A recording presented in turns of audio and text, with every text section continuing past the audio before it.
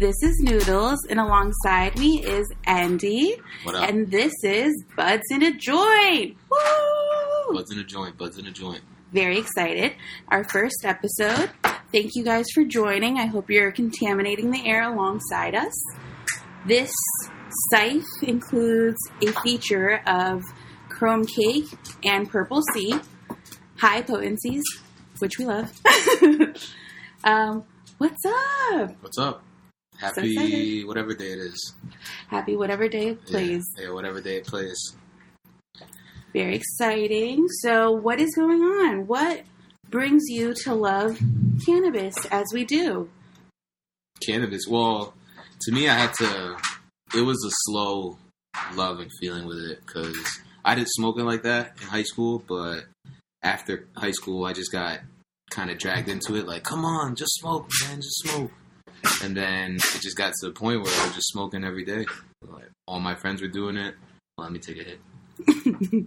Good. So peer pressure, not really peer pressure. It sounds like peer pressure. Yeah, peer pressure. I did it a few times in high school. First time was, I think we smoked it out of an aluminum foil piece or whatever. They were kind of creative engineering over there back in high school. This was classic. Yeah, what, 03, 04? Yeah. A step below the apple bong. Yeah, showing my age real quick. Yeah, a step below the apple bong. But yeah, I smoked it a few times here and there, mostly drank, but once I got into college, that's how I really got into it, and then that's how I made great connections through it. So, and I bet I'm not the only person who made a bunch of connections just through cannabis. So. A lot of my good friends are smokers, and I have the best relationships with the smokers who I could just get a fucking scythe going, speak our truth, get our emotions out. It's definitely a bonding moment, but also like not only bonding, it's like a peace moment. Like you're just coming to peace with somebody else and their thoughts, which I'm obsessed with. Exactly. Because truths come out when the blunt is lit. Yeah, people open up. So people think about things, people create things. It's one definitely used for, not just for recreational use, but... Yeah. Some of the best papers I wrote, high as hell, I, again, go back and read them, and I'm like, holy shit, this is brilliant. I really created this. But it's so good. Like, you are so creative. You're not really thinking about what's always in the forefront of your mind, but I feel like you're also unconsciously digging into your subconscious, which allows you to really be more open, which is a great thing. It's something that we need to do more. Yeah, so with me, like, that's kind of like the opposite how it was at first. Like, with me, it's like, as soon as I smoke, I don't want to do shit. It's like, my body's telling me, it's like, all right, we're ready to settle down, and it's 8 o'clock in the morning, and I'm like, fuck. Wake and bakes are different. Wake and bakes are back to sleep bakes. Well, I feel like at first good. you always have those trial and errors where you're kind of like, this may not work for me. Maybe I prefer a blunt over a bong. Maybe I prefer a joint over a blunt. Whatever it is that you prefer. Also, I feel like adds to your high or gives you a different high. Like me, Dutch Masters all the way. I don't get high if I'm not smoking a Dutch. I try to be very open-minded with other wraps. But even with the game, the wrap itself, the leaf is too thick for me, and I like that it lasts longer, but it's like harsher. That was one of the things that we loved back in college, because it just lasted so long, and then it just got to the point that we just transferred over to Dutch Masters, and we would even... This is when Dutch Masters had the clear wrapping, so you could actually see the cigar, and then... Before the plastic. Yeah, exactly, before the blue label. But, Well, even the hard plastic cases. Yeah. Well, were they only for like the strawberry and grape type? I think it was just for those, but I know for the vanilla ones, they actually had the clear plastic, and we used to take the little pieces where it actually had the logo and hang it up around the dorm room and see how many would fill up by the end of the year. So, was the room filled? No, we just said fuck it and just stopped doing it because we just knew we were just going to get over it. But yeah, no, Dutch Masters all the way. All the way. In undergrad, I remember I was hanging out with these gentlemen. It was 4 gentlemen who somehow were always the people that were along for the scythe but never initiated the scythe, meaning they never rolled. Yeah. So took it upon myself to teach the community how to roll a fucking blunt. I definitely had a class. I'm teaching them how to roll it with the same tobacco that it comes with. Each one took a blunt. I had them pay for it, of course, because I'm not wasting my money on good Dutches for not good purposes. Yeah. So they did it. I don't know if they still know how to roll today, but... Well, I know that with me, that's, in college, they wouldn't even let me roll. They were like, nah, fuck that, you take too long.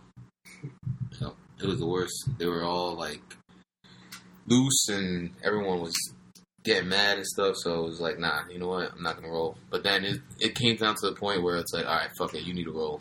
And then... Yeah, thank God, because they were loose and bad, but you improved. It improved. Practice makes perfect. Yeah, because back then, even with that low skill level, I was like helping people out get bud, and it's like, yo, can you roll for us? It's like, shit, we'll just let you smoke. It's like, alright, fine. Low skill levels. Yeah, that's it. So, it improved. But I think that's the best way, too, to get, like, a scythe without intending to get a scythe. And you get the whole, where's the plug at? Let me go get the Dutch. Let me figure it all out. Who's smoking with me? Like, before you get all that going, just offer your services, and there you are. Yep. Along for a venture. Nah, everyone smokes now, though. Everybody now. And as a medical marijuana patient, the dispensaries are fucking packed. People are out here, and the diversity in the dispensaries are... very interesting. Yep, I saw them walking in, the whole walks of life. Walks of life. All different.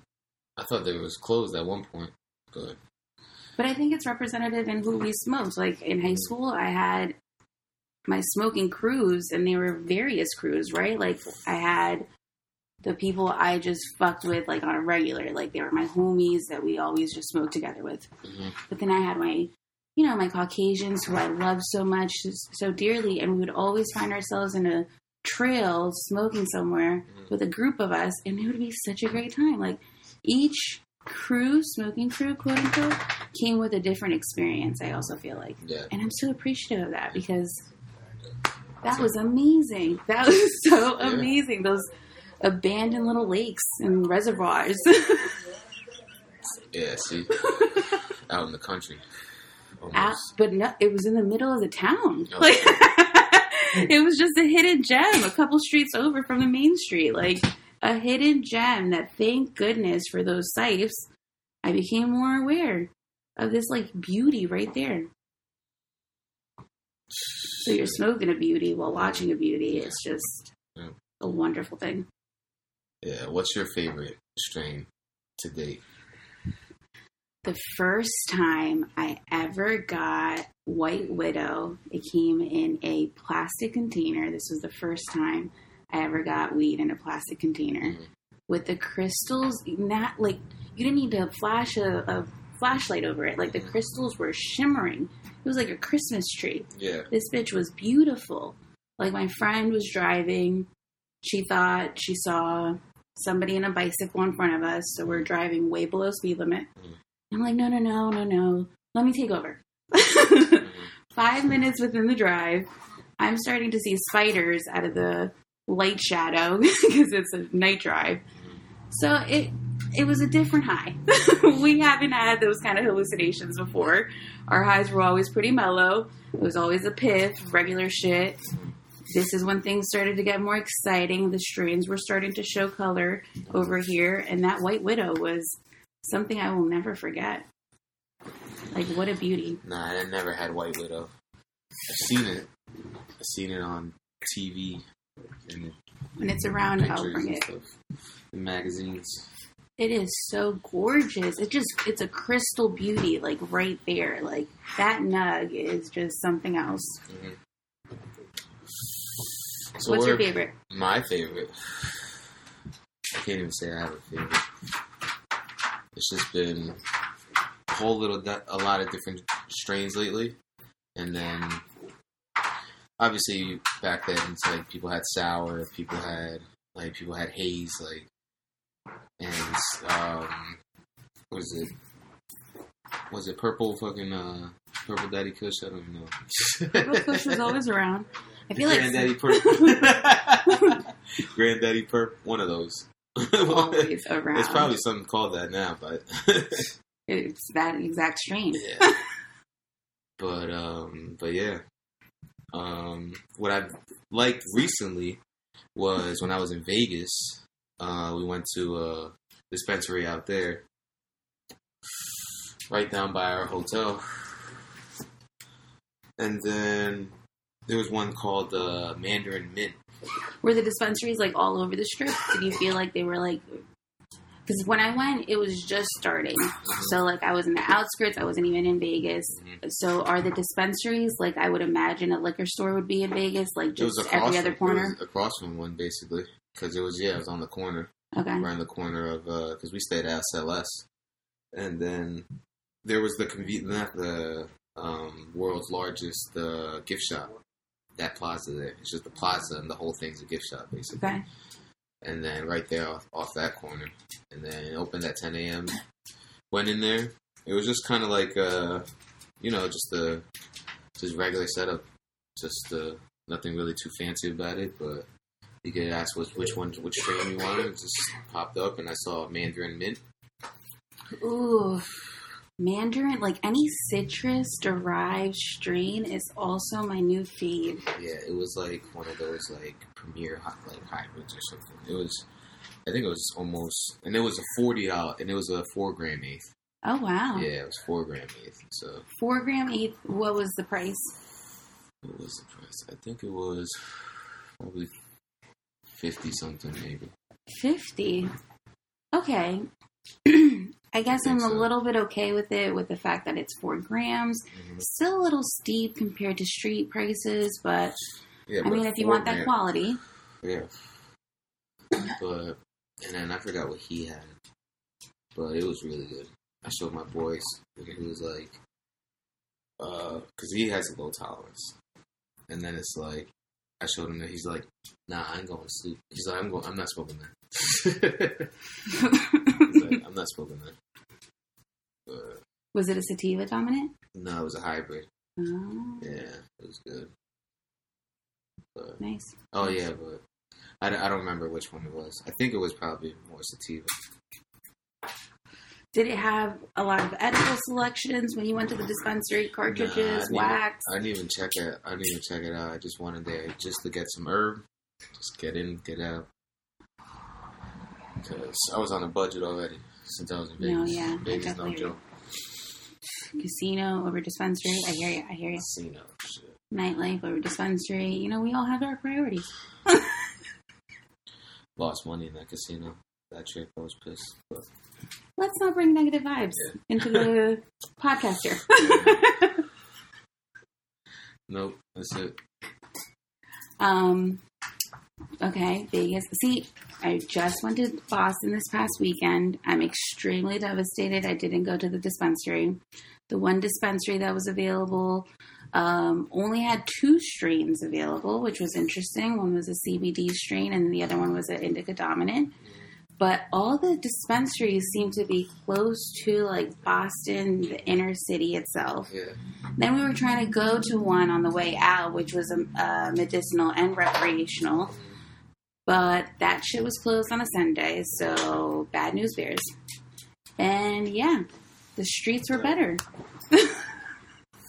The streets were better.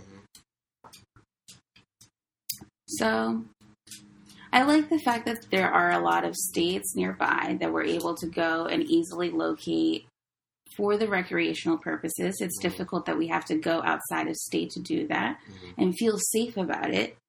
I mean, yes, even as a patient myself, I still feel like, who's going to come and ask me questions, and why do I even have to respond to these questions knowing that I'm legal? Yeah. Like, fuck out of my face in the most simplest terms, but they're still going to ask questions. We still live in a predominantly white and area, so those red flags are going to pop up even in my neighborhood where there's only 2 Hispanic communities in the neighborhood, and that's it. Everybody else is white. So even in my neighborhood, I feel very weird about smoking at times. Although, again, medical marijuana patient, it shouldn't be this difficult. Well, definitely, I'm looking forward to the other episodes where we discuss other travel. Travel is one of my favorite hobbies, and to combine it with cannabis can always be challenging. Yeah. But there's some places that welcome it. Yeah, and some that don't. So you have to, tread lightly. Shit, I didn't even know when I went. I went to the Philippines, and then over there, that was they don't even play with that with marijuana. They don't even play with it. No, it's very in Asian countries. I feel like and other areas, it's such a taboo topic. It's a taboo drug, despite it being involved and embedded in our religious context. Yeah. As a healer, in the beginning centuries, that was embedded. And somehow we're still having this mentality where, weed is just so negative. Oh my God, the psychedelic feature. No, let's focus on the CBD feature, which is driving everybody nuts on the streets right now.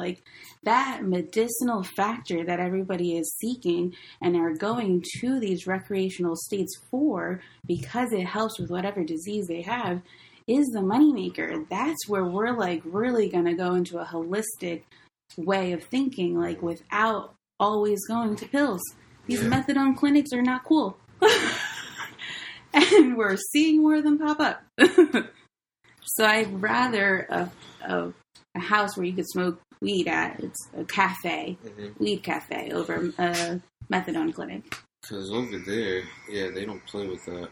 Because I had my weed pen over there. This was before all the with this going on with this whole vape situation and stuff. But this was last year and a half ago. And then I had a pen out there. Only time I used it was at the apartment. And then I brought it out once, but that was just that was crazy too, because in the Philippines there's mix of colors too, but only people working in the malls, with jobs. Yo, we about to answer it.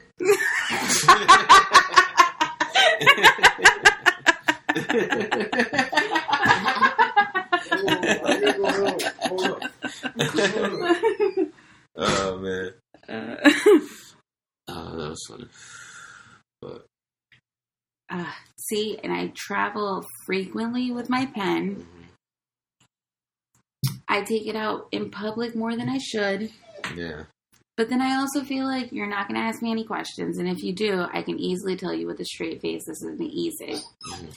And then if you see me smoking a cigarette, I could then say, well, you see, that's why I have the e-cig. I smoke too many cigarettes. Yo, let me save your life. Give me a cigarette. That's what you would tell somebody, or? Yeah, that's what I would say to somebody. Sure. Yeah. I wouldn't, because I would keep my fucking cigarettes. I'm not maintaining anybody else's habits. No. Cigarettes are bad for you people. Smell bad. Yeah. I'm trying to stop you. Oh, man. Well, yay. Yeah. This is great. I hope you guys will follow us and join us. You can follow me at Canoodles, and that's CANNOODLEZ.